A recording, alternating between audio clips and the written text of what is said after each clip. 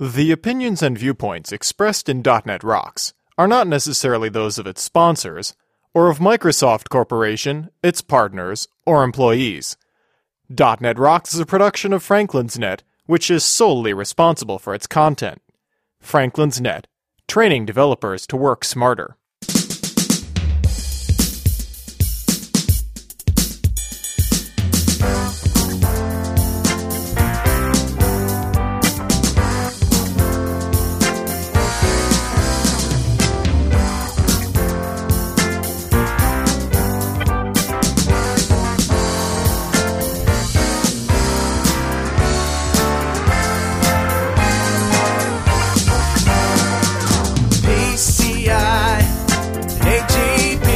Hey Rockheads, watch out for the bad programmer jokes.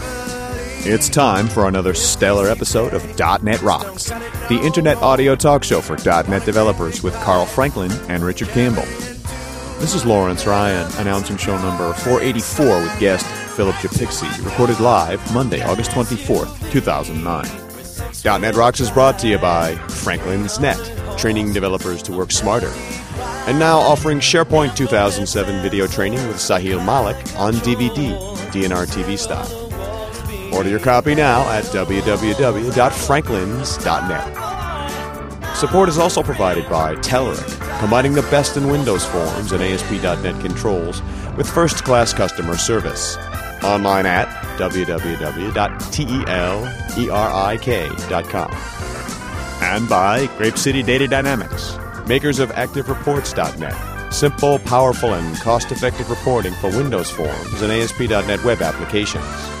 Online at www.datadynamics.com. Support is also provided by Code Magazine, the leading independent magazine for .NET developers. Online at www.code-magazine.com.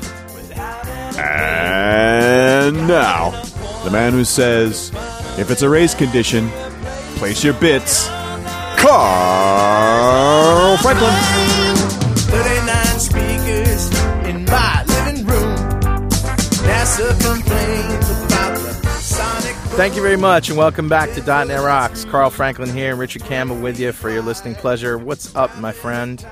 Show 500, baby. It's getting closer. Yeah, it is getting closer. You know, as the days get shorter and we get into winter, there's one thing on my mind. What's that? Programmer humor. Oh, no. Hey, why do programmers always mix up Halloween and Christmas? Why? Because Oct 31 equals Dec 25. Is that true? Yeah. Who programs in Octal anymore anyway? What, you don't? 8 bytes walk into a bar. The bartender says, "Can I get you something?" And they say, "Yeah, make us a double." Nice. This is a good one. Knock, knock. Who's there? Java. I know, it's bad. There are 3 kinds of lies. Lies, damned lies, and benchmarks. Nice. You like that? Oh, yeah. All right, well, more later, I promise, and that's a threat. Nice. All right, so let's get right into Better Know Framework, shall we? All right. Well, this is today we have a class that I did at the beginning of Better Know Framework, but it's so cool and so useful that I feel like I got to bring it back. It's the System.io.File System Watcher class. Oh. You may have seen the File System Watcher component in your Visual Studio toolbox, and what this essentially does is it notifies you when a file or a directory changes. Now, if you've ever written any kind of code to do this yourself, what you probably do is you poll. You sit and you look at a directory and you look for the existence of a file, and then you look to see if it's 0 bytes or not, and then you look to see if it's got a size, look to see if it's, read only or write only, and then when it's ready, you read it in. That the problem is that you do have to poll for it, and you usually end up writing code specific to that file and that directory. So what this does is, built into Windows is a notification subscription model where software can say, I want to be notified when something changes in here, and this is exactly what I want. So the operating system does the polling, and at a much lower level, and it's a lot more efficient. You could see, you could actually spin a lot of CPU cycles doing it yourself. So, and there's a whole bunch of filters on the file and notify filters as well. So if you want to know if something was created, renamed, changed, deleted, that kind of thing, you can just specify that. I will say, though, however, that after having some experience using this, you do have to test it out thoroughly because those filters can be ORed together. And sometimes it takes the right combination of notify filters in ways that you don't really expect in order to work the way you want it. So check out some sample code and check out the examples. That's it. That's what's evil about notifications, right? Is that the only way you know you got it wrong is that you don't get something, and that's pretty hard to figure out. Exactly. So definitely do the test. And there's a really good example in the MSDN help. Awesome. So who's talking to us now, Richard? Oh, I got a great email for you. It says... regarding show 474 with Christian Gross, the death of the speaker. As Carl has mentioned several times during the show, the market has spoken. Yeah. And the market will continue to drive change because the market forces us to improve ourselves, our products, in order to stay competitive. I usually attend a pay conference and a couple of free ones each year. In my experience, the training I receive at a pay conference is better. Is it better enough to be worth the money and travel? Considering some of the sessions I've attended at paid conferences recently, I'd say no. I remember thinking, I paid for this? Speakers were unprepared, unenthusiastic, or did not know how to teach, that is, transfer knowledge. The rest of the conference experience was great, but that's secondary to the training I'm expecting to acquire. I've had the same experience at free conferences. I remember thinking, at least I didn't pay for this. Yeah. I believe there is still a market for high-quality conferences. But I believe it will demand just that, high quality. Professional speakers will have to improve their ability to teach. They are professional speakers, for heaven's sake. How about taking a class on teaching? They need to show that their presentations produce more value than what you'd get for free. Professional presenters need to respond to this new competition by improving the value they are offering, and I believe there is definitely some room for improvement. Thanks for the great show, Joel Lyons. Any disagreement at all? No. No, I don't think so either. No. I totally agree, Joel. Thanks for the great email, and we'll be sending a mug your way. And if you've got questions, concerns, ideas for shows, comments on anything, send us an email at .netrocks@franklins.net. Yeah, I think sort of the who moved my cheese idea is more accurate or more helpful anyway in that situation. You know, the situation changes. You can't sit around whining about it. Well, and I wonder if we have, in the sort of big conference scene, gotten complacent. It's the same speakers every year. The topics are, a little dated. Like, we've gotten soft. Maybe. Hey, two strings walk into a bar and sit down. The bartender says, "Can I help you?" And one guy says, "Yeah, give me a vodka." And the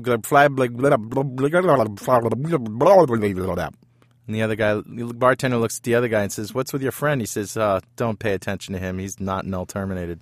Oh, nice. This is where we're at, are we? Hey, we're coming up on our 500th show, and we want to hear from you. So if you've got anything to tell us, you got anything to say, or, stories about .NET Rocks or stories about programming in general, maybe it has nothing to do with .NET Rocks, but if you got an interesting anecdote you want to share with the world, give us a call. Toll free inside the United States at 877-492-6751. That's 877-492-6751. Outside the U.S., 860-447-8832. Leave us a message, and if it's funny and if it's interesting, we'll play it back on the show. Our guest today is Phil Japixi.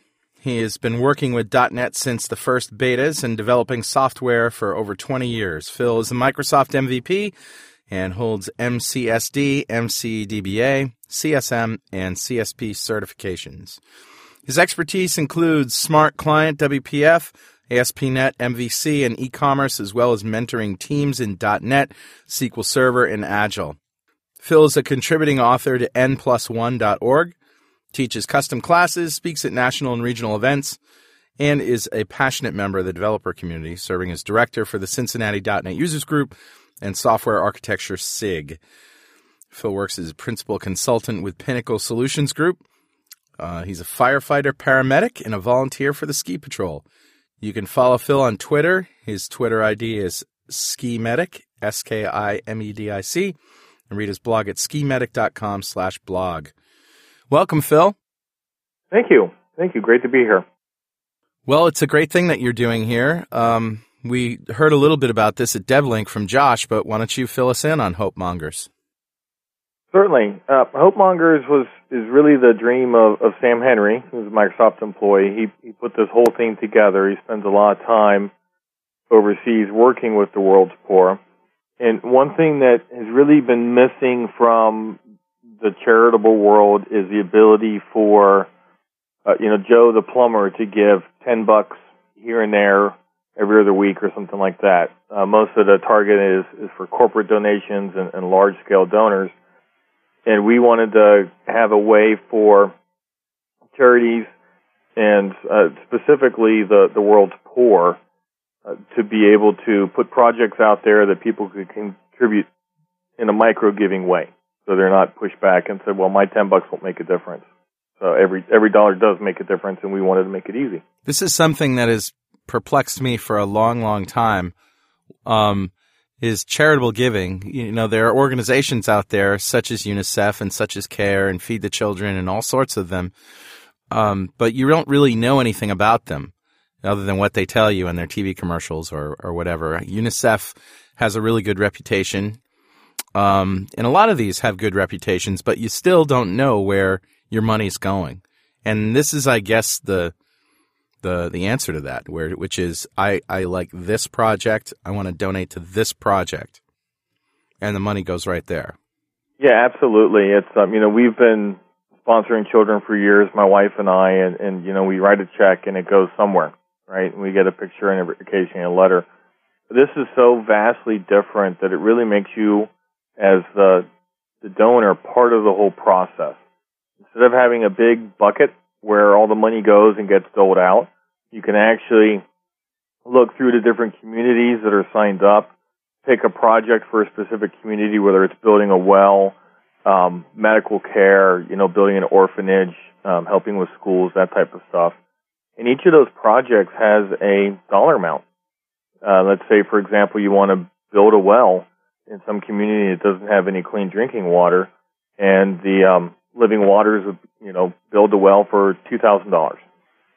And the way the projects are set up is you can fund that project. You can either do a one-time donation or you can do recurring donations. And once that $2,000 requirement has been met, we stop accepting donations for that particular project. The project begins. The really neat thing at this point is there's the people who are doing the project in country are actually going to be blogging about it, photojournalism and everything else, and you will have access to a URL where you can watch the progress of that well being built. Now, the people who are actually doing the work, are these people that are working specifically for Hope Mongers, or are they associated with other charities or other projects as well? Hope Mongers, really what we are is an aggregator. So we aren't doing any of the work. We are just bringing people to different organizations. Living Waters is the one that comes to mind. There's several out there that we work with. Sam Henry has really done a good job of vetting the ones that he wants to deal with. But they do all the work. All we do is we're facilitating a way for people to give money. And the other really nice thing about the way we're set up is we accept nothing off the top. So your $10 that you give goes straight to the project. So we get 0% of that. And how's it paying for itself? Well, that's the rub. We've got zero money coming in and lots of work being done. So there's a couple things that are going on. First and foremost is we have had over 50 not Microsoft employees, but Microsoft developers, .NET developers involved in this project since inception. It has completely been built by volunteer work. Wow. Through give camps, through individuals, through user groups kicking in, through companies giving time at a deeply discounted rate. There has been some money that's been raised by Sam, and it's by, going out and knocking on doors and please help fund the project. But I would say 98% of all the work that's been done on this has been done via charitable programming time. What kind of reminds me of is Heifer.org, Heifer International. You heard of these guys? I have not. HEIFER, and this is a charity that I'm involved with. What's great about it is that you buy animals basically for a family. And you can buy a set of chickens or a goat or a cow or a pig. And the idea is that it's given to this family and they are taught how to raise it and mate it with other animals, and then raise those animals and use it for food and all the great things that animals can do for a developing country. And so what's cool about it is that you buy an animal for a family, and then it keeps going on, and then they have to give their firstborn a back to the project. So it's kind of neat. It's a neat idea, and it's a similar thing in the same way that you're just sort of, you're cutting out the middleman, just sort of going directly to the project. But before we get into the technology of behind the website and stuff, you mentioned that Sam Henry has done a good job of vetting out the people who are in the projects that are going on to the ones he wants to give to. That seems to me to be the critical point of this, because who's to say, who gets to can anyone just sign up and say, yeah, I have a project, I need money, and the process of sort of registering your project with Hope Mongers seems to be a pretty critical piece to it. Yeah, it is, and Sam has been very passionate about this for a long time. He actually is planning a trip into Uganda where he leaves in 2 weeks, and one of the reasons for going over there is to check out different communities, see what their needs are, make sure that they really need a well if they're asking for a well, and also meeting with companies that are over there doing these types of works. A big problem also is security, which needs to be paid for. If you're let's say, digging a well in a village, and now you've got this well, and now other people come who shouldn't have access to that well and are stealing the water, or whatever the project is. Security's got to be an issue. Yeah, I would imagine it is. One of the things that Sam would come back with, if that were the case, I'm sure, is we'd be able to put some projects in there for those communities for security. One of the topics that we are looking, or one of the criteria that we're looking for providers to give is security, and really it's safety and housing type things. So yeah, that's absolutely one of the concerns. This portion of .NET Rocks is brought to you by our good friends at Telerik, without whom this show would not exist. No doubt, you bump into testing tasks now and then in your work, and we can bet writing functional tests is not your favorite thing. It's difficult. Takes ages, and the results could be dubious. Well, get ready to start liking it thanks to Telerik. With the just-launched Web AII testing framework, building web automation tests is a breeze. Enjoy code-based automation of advanced ASP.NET Ajax and Silverlight apps. Write a single test and have it executed against multiple browsers at once. Benefit from rich API, link support, integration with Visual Studio Unit testing, NUnit, XUnit, and MBUnit, not to mention the free wrappers for Telerik RAD controls for ASP.NET Ajax and Silverlight that ship with Telerik's new testing tool. Surely one of its best features, Web AII testing framework, which is developed by Art of Test, is absolutely free. If you're already hooked on Web AII testing framework, you can start using it right away. Go to Telerik.com for more info, and hey, make sure you thank them for supporting .NET Rocks. Okay, let's talk technology here. You mentioned that there's some 50 or some odd developers, Microsoft.NET developers, who are working on this. So obviously you got a SQL box somewhere, right? Yeah, we are running SQL Server 2005, and that has been given to us by Discount ASP.NET along with the web hosting. And so we've actually got 3 different SQL Server instances. We've got one running for production, one for test and integration, and another one for reporting services. And then we have SaaS Made Easy has given us build boxes. So we're running a Team Foundation server in a hosted environment. And that's yet another item that's been given to us. And then the third part, which is a big part of the whole solution, is Telligent kicked in a free copy of Community Server for us. And that's for the community site, the blogging, the forums, and that type of information processing. So when you say the blog, is this blog about the projects or is it about the development of the site? The blog is going to be related to the Hope Mongers project. So the blogging for the development of the site we're doing on our own blogs.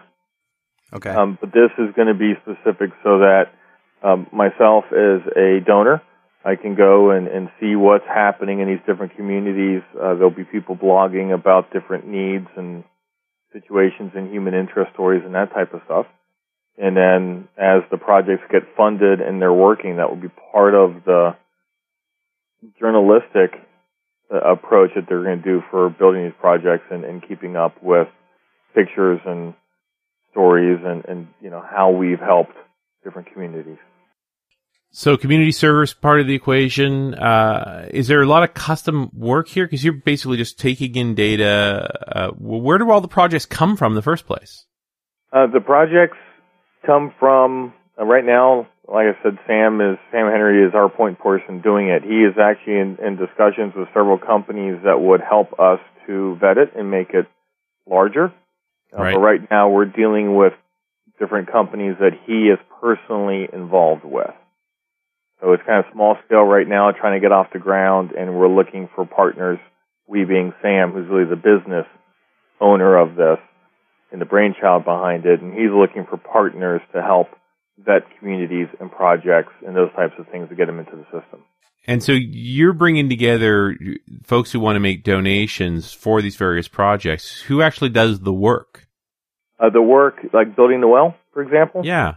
That would be different companies that Sam has identified. Like, for example, Living Waters is a company that is over in impoverished nations, building wells, shoring up aqueducts, that type of thing.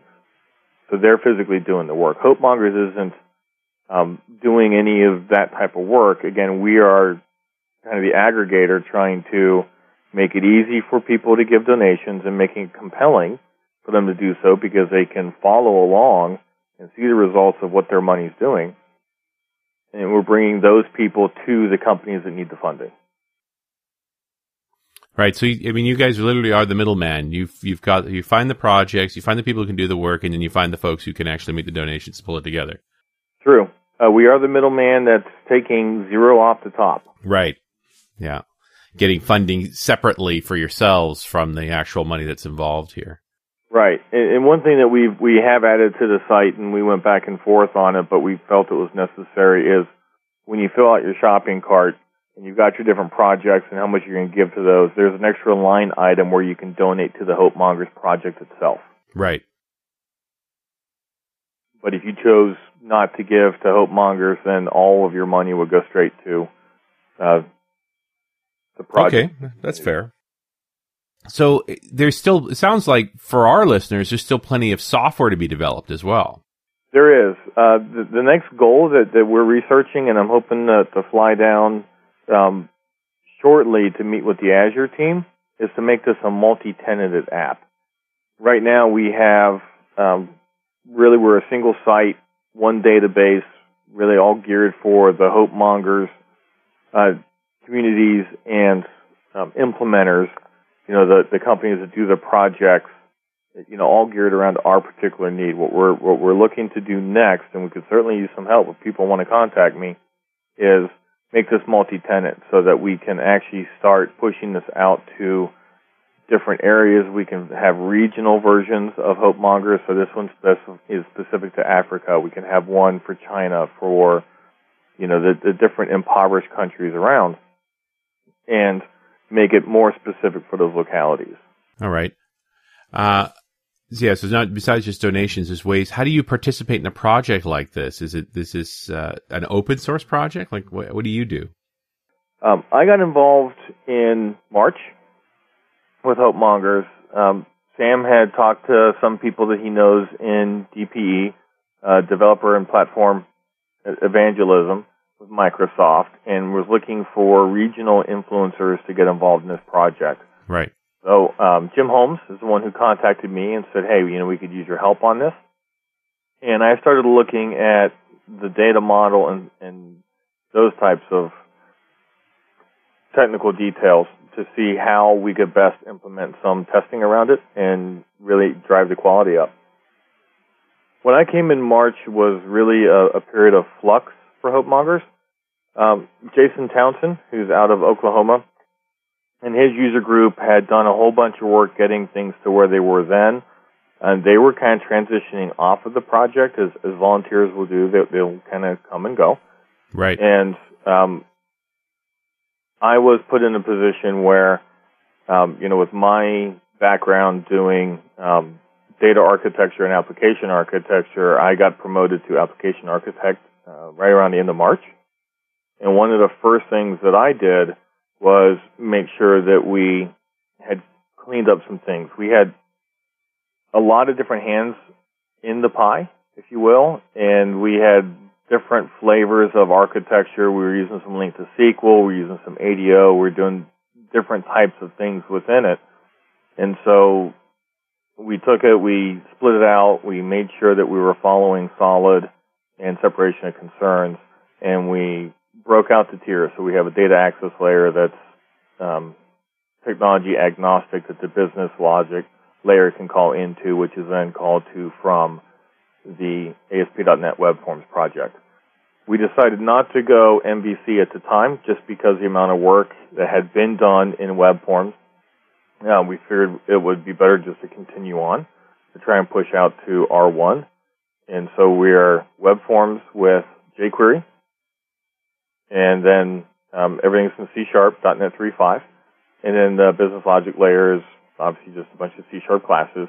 And then the data access layer is sitting on top of nHibernate and a framework that I wrote around nHibernate that enables other developers to call into it without having to know anything about Hibernate query language or any of the nHibernate specific stuff. So my role has been, since again around the end of March, beginning of April, as the application architect. So I've been really running with that, making sure that our test coverage is solid, that we've, keeping track of everything in Team Foundation system, bug reports and feature requests, running the stand-up meetings. Since we're all distributed and we're all working nights and weekends, we can't have a daily stand-up like you would in a traditional project. So we were having stand-ups twice a week in the evenings, dial-in. It's an interesting challenge working with volunteers because you never know what skill set you're going to get in the door either.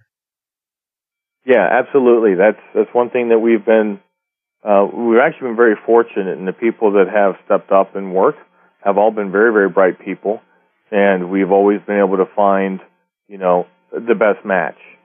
My strength is not as a web developer. Right. I do a lot of smart client. That's what my MVP is in. But I also do a ton of database and nHibernate type work.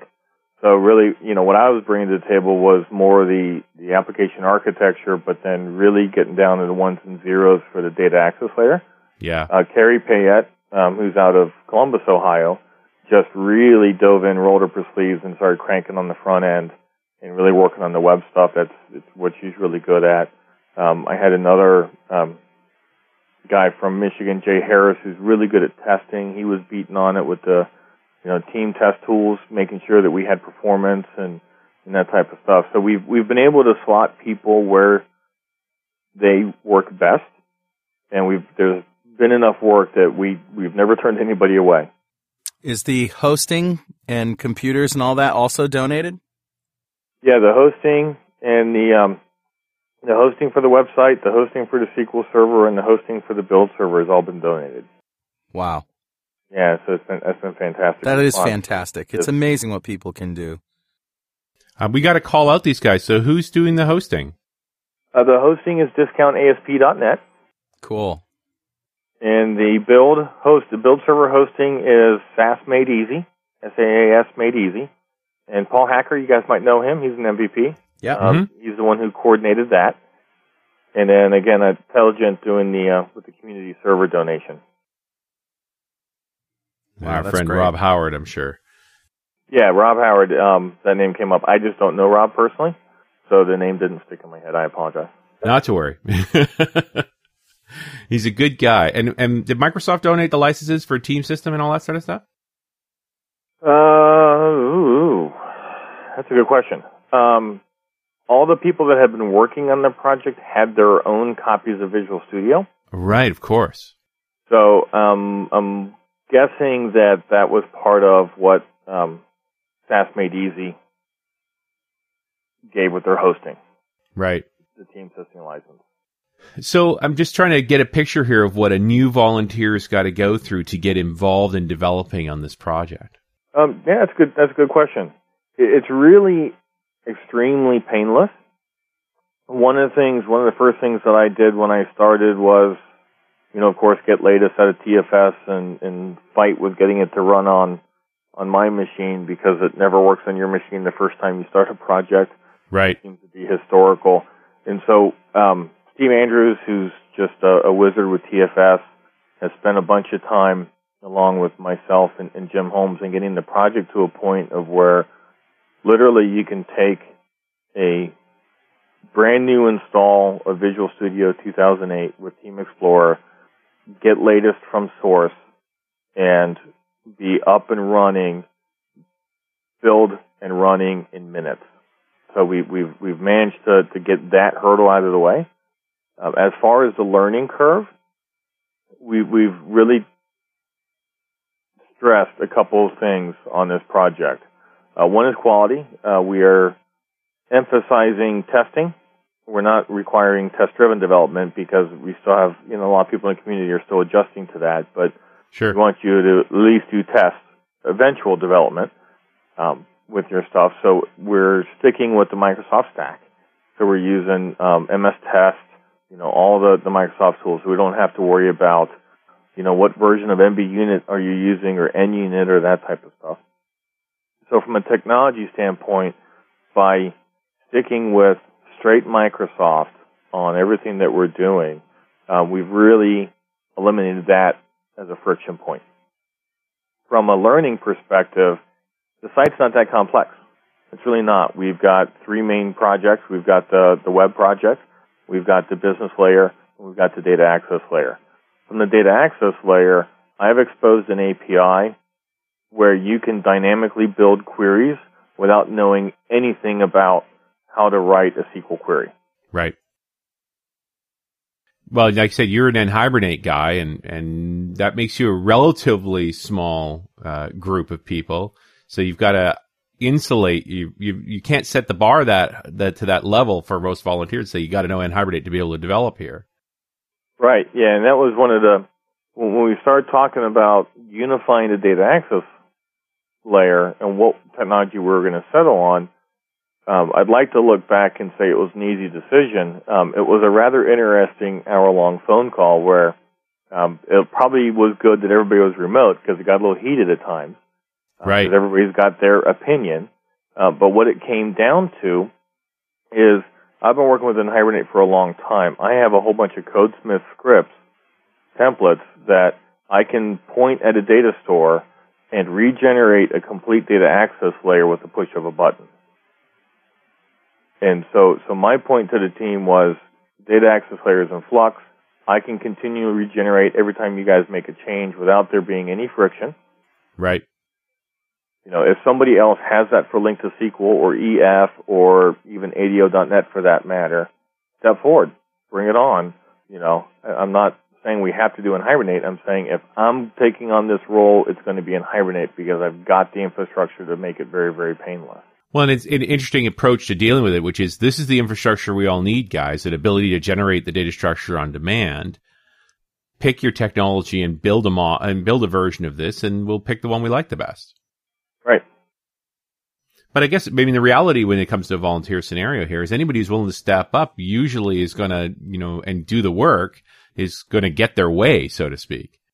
Yeah, and that was kind of how the conversation ended when I said, hey, if somebody else wants to take this role, they're more than welcome to it. And then I heard a bunch of crickets on the other end of the phone. It's nothing like actually building the code to sort of get things nailed down that way. Right. What are some of the other challenges that went into putting this whole thing together? Well, one of the big challenges is when you're dealing with, and even though we had over 50 people on it, we probably have never really had more than 10 or so at a time working on it. Right. But all those people, rock star programmers, whether the web or the testing or that type of stuff, but we're not usually allowed near Paint.net or any other thing that would make a picture. Oh. So one of the biggest problems that we had was, how do you make the site look good when you've got a whole bunch of uber geeks working together? And that's, it can be the most solid foundation, performant application in the world, and if it looks crappy, nobody's going to come to it. And Sam really bailed us out there, as he found a company out of Chicago called Manifest Digital, who basically slashed their rates to a fraction of what they normally charge. Sam was able to get some donations to pay for their time, and they did all of the UI for us. Nice. Wow. Manifest Digital. That was a big deal, right? Because we had this kind of ugly green color thing going on. And I'm not saying that to slam the people who did the green, because I probably would have done like an ugly blue thing. Well, the site is beautiful. I mean, it's just beautiful. Right. So you were saying you're building the site using web forms and jQuery?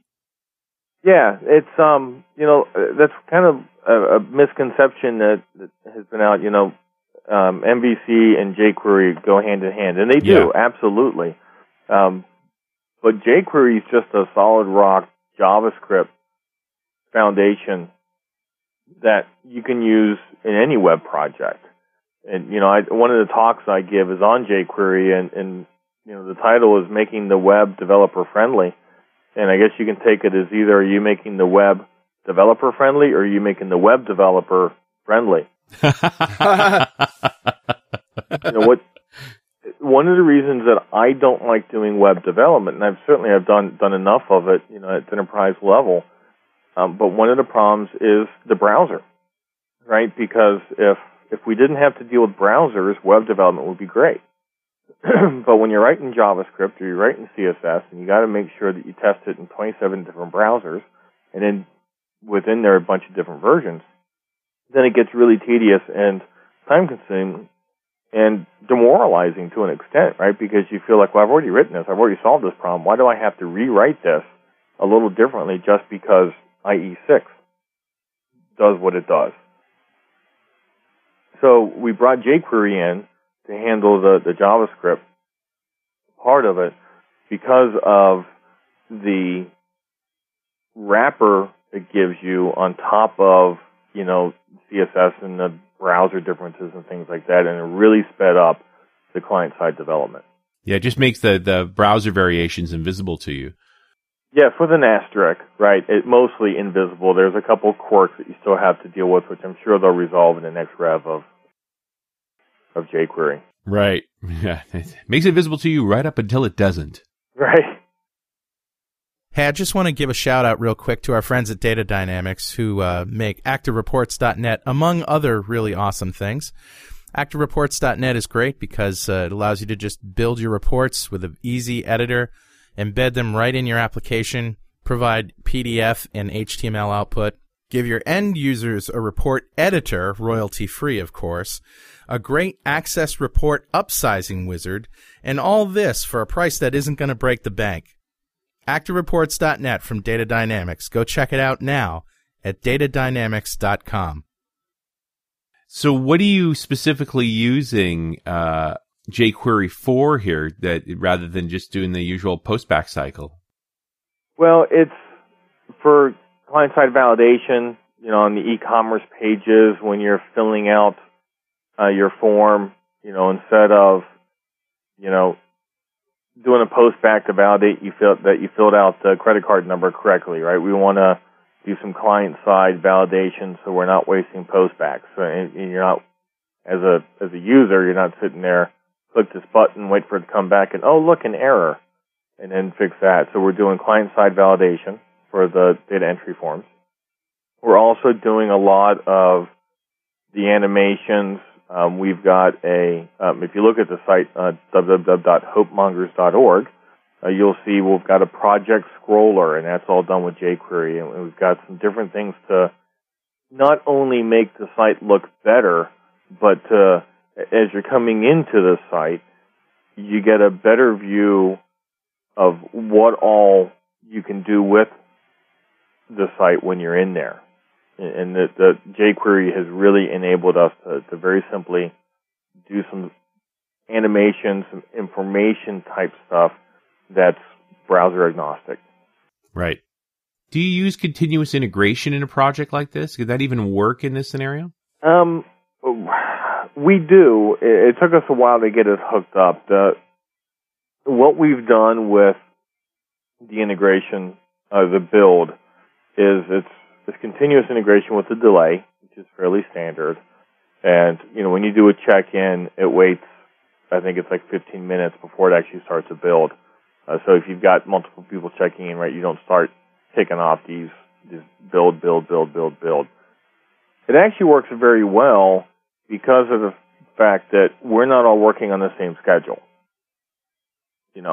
I work from home for most of my customers, so I can take 2 hours during the day, work on Hope Mongers when I know nobody else is going to be on the build server, and do some things while everybody else is either at their full-time job or at their clients, knowing they're going to come in that night and work on, probably using some of the stuff I built during the day. But we have scattered time zones, we have scattered schedules when people work, and it's actually very nice that every time you check in, it kicks off a delayed build. Because especially if you're working solo, right, you might not realize you broke the build. Right. Until you get that email, because you don't have the guy sitting next to you saying, hey, you broke the build. Yeah. Buy donuts. Well, and everybody knows you broke the build because nobody else was working on the project at that time. Yeah, it's a good indicator. Oh, dude, you're so busted. Yeah, it just makes it hard to buy donuts for people when everybody's distributed. Yeah, I think what you got to do is just keep a record of that when you finally get them all together once a year, they all bring donuts. Yeah. Oh, man. Generally speaking, this has got to be very test sensitive because you do have somewhat varying skills and somewhat varying approaches. It's not like you have an opportunity to mature this team. It's always going to be turning over. Yeah, and that's one of the, after we go live, and it sounds kind of backwards that we're doing it after we go live, but one of the things I'm going to be working on after we go live, which should be September 21st on or about, is I'm going to start refactoring the code and really raising up the test coverage and making sure we've got it locked down from a quality standpoint. What we've done to now is I've got one guy that works for my company, Pinnacle Solutions Group, who is really, really good at writing unit tests. And one of his focuses on this project has been going in and making sure that we have testing around the quote-unquote important stuff. And the important stuff is the e-commerce pieces, right? If you don't show the right project at the right time, that's excusable. If you are supposed to charge somebody's credit card $10 and you charge it $1,000, that's inexcusable. Right. Yep. So we've really drilled down on the test coverage for those paths, and we're using again, TFS with the code coverage and MS Test and everything else built in to just keep a metric on it. Sam Henry has got some reports that are printing off the build to go right to him in an email just to make sure that he doesn't have any red flags. When he gets a red flag, he calls me, and then I have to go try and, beat on volunteers, which is always, that's one of the, you'd asked me before, what are some of the challenges? And one of the biggest challenges that I run into as the architect on a volunteer project is if these guys were all on my team, these guys and ladies were all on my team working, and I was the architect, and they're going down a path that I don't approve of, I have some recourse. Right. Pull them aside. Hey, this is not the direction we're going. We're doing this.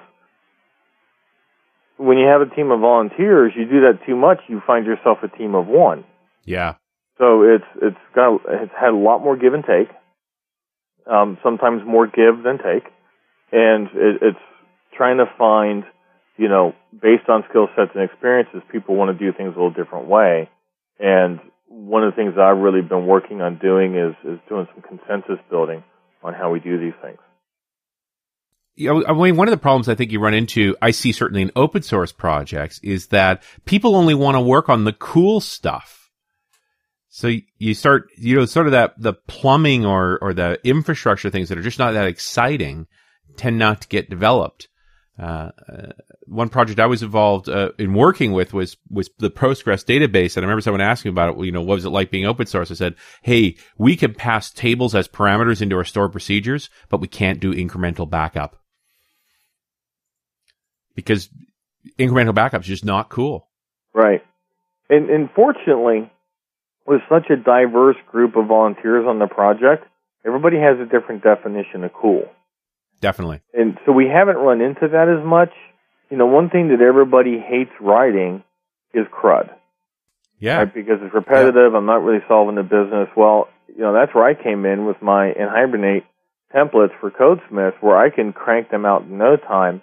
What I've been doing is I've been refining my API that wraps up the Hibernate-based code so that people calling into it, we could swap out the back-end link to SQL or, Entity Framework or whatever we want, and the API stays the same.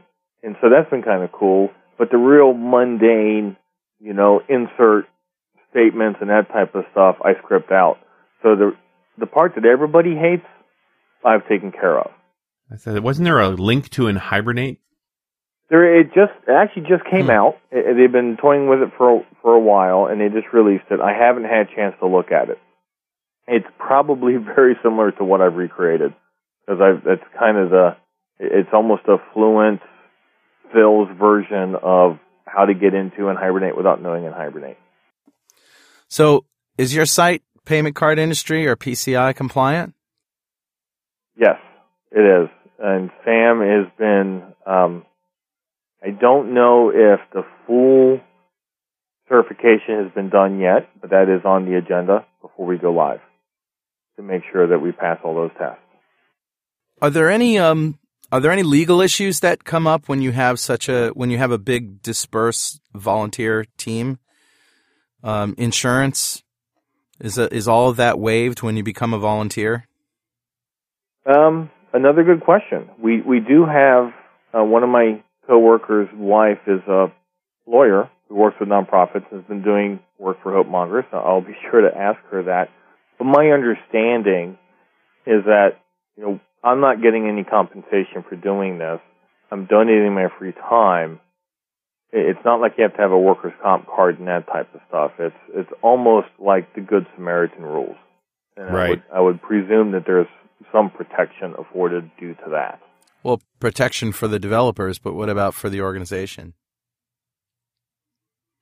I don't know. Yeah, I it's I a don't good question. have a review into that.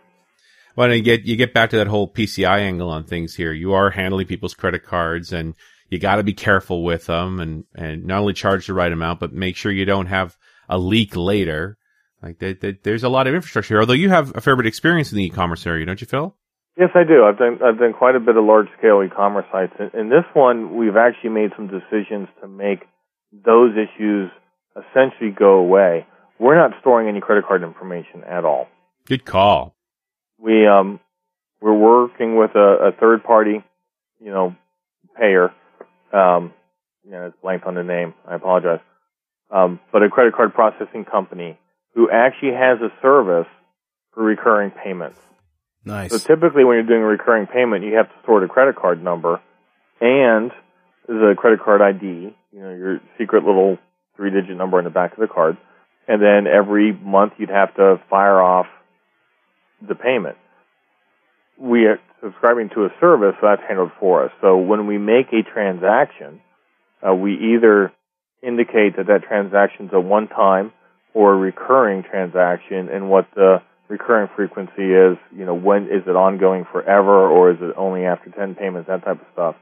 And it's entirely the responsibility of the credit card processing company to handle that. Is InfoCard dead? Dead. Was it really ever alive? Well, okay. Let me put it this way. The attempt to standardize and give some accountability to and make more secure the whole online thing when credit card stuff works now, is all that dead? I think the intent is still there. The problem is you have too many differing opinions on how it should work. And so I don't know if we're ever really going to get to one set standard. Yeah. Well, the big problem I see, not only are the stakes high because the stuff works now, it's like PayPal works. People use it.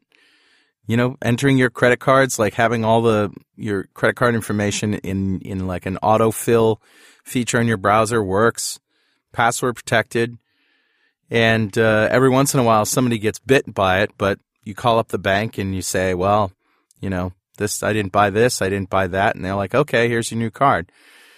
So I guess with everything pretty much working out there, and on top of all that, the chance for whoever owns the technology to sort of nick it, you know what I mean? Just sort of shave a little off of every transaction. That's probably a reason why people are leery of it. I mean end users, and that's one of the reasons why it hasn't been adopted, is because nobody's using it. Right. Yeah, and, it's, you've got organizations, different credit cards. I think Citibank started this process, not that I'm plugging them one way or another, where you can actually contact them. They give you a temporary number that you can use to make a purchase, so you're not using your real credit card number. So there's lots of things going on, but there are all these individual little efforts. Like you said, the browser can remember the stuff in a secure way, so you don't have to type it in each time.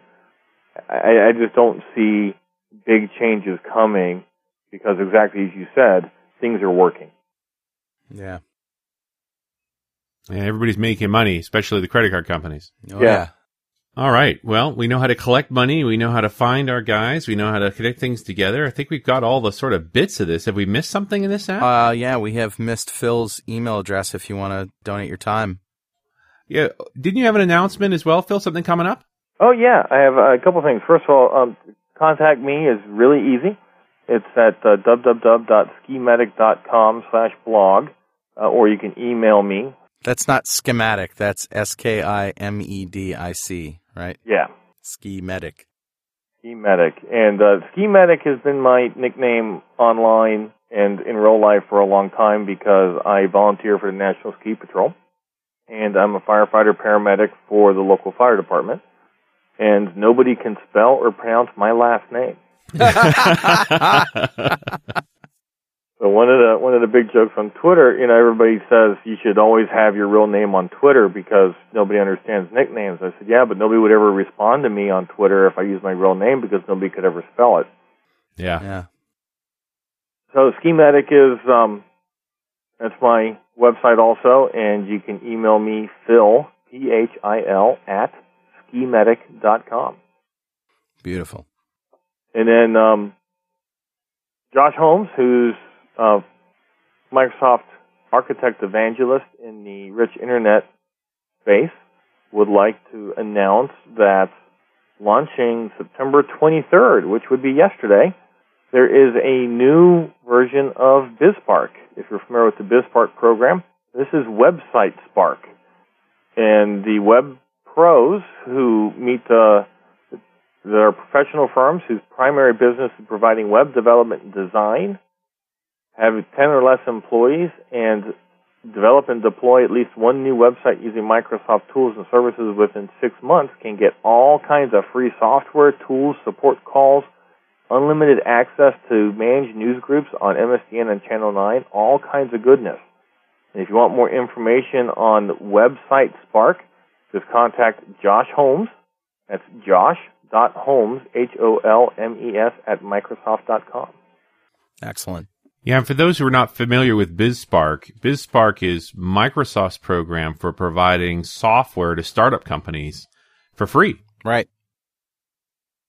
Yeah, and this is the web version, and it really ties into this because if you'd like to get involved with Hope Mongers and contribute, and you don't have Visual Studio 2008, or you don't have Team Explorer or any of those tools, guess what? The program will give it to you.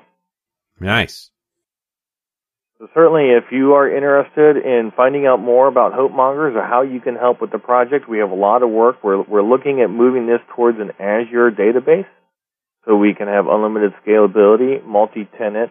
We've got other sites that we are planning to do with this. Please contact me, Phil, at schematic.com. We'd love to have your help. Phil, thank you very much for sharing this great project with the rest of us.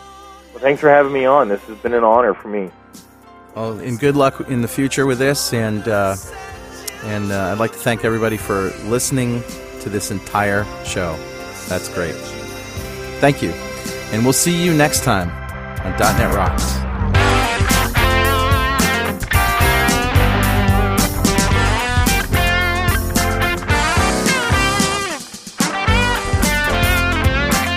.NET Rocks is recorded and produced by PWOP Productions, providing professional audio, audio mastering, video, post-production, and podcasting services.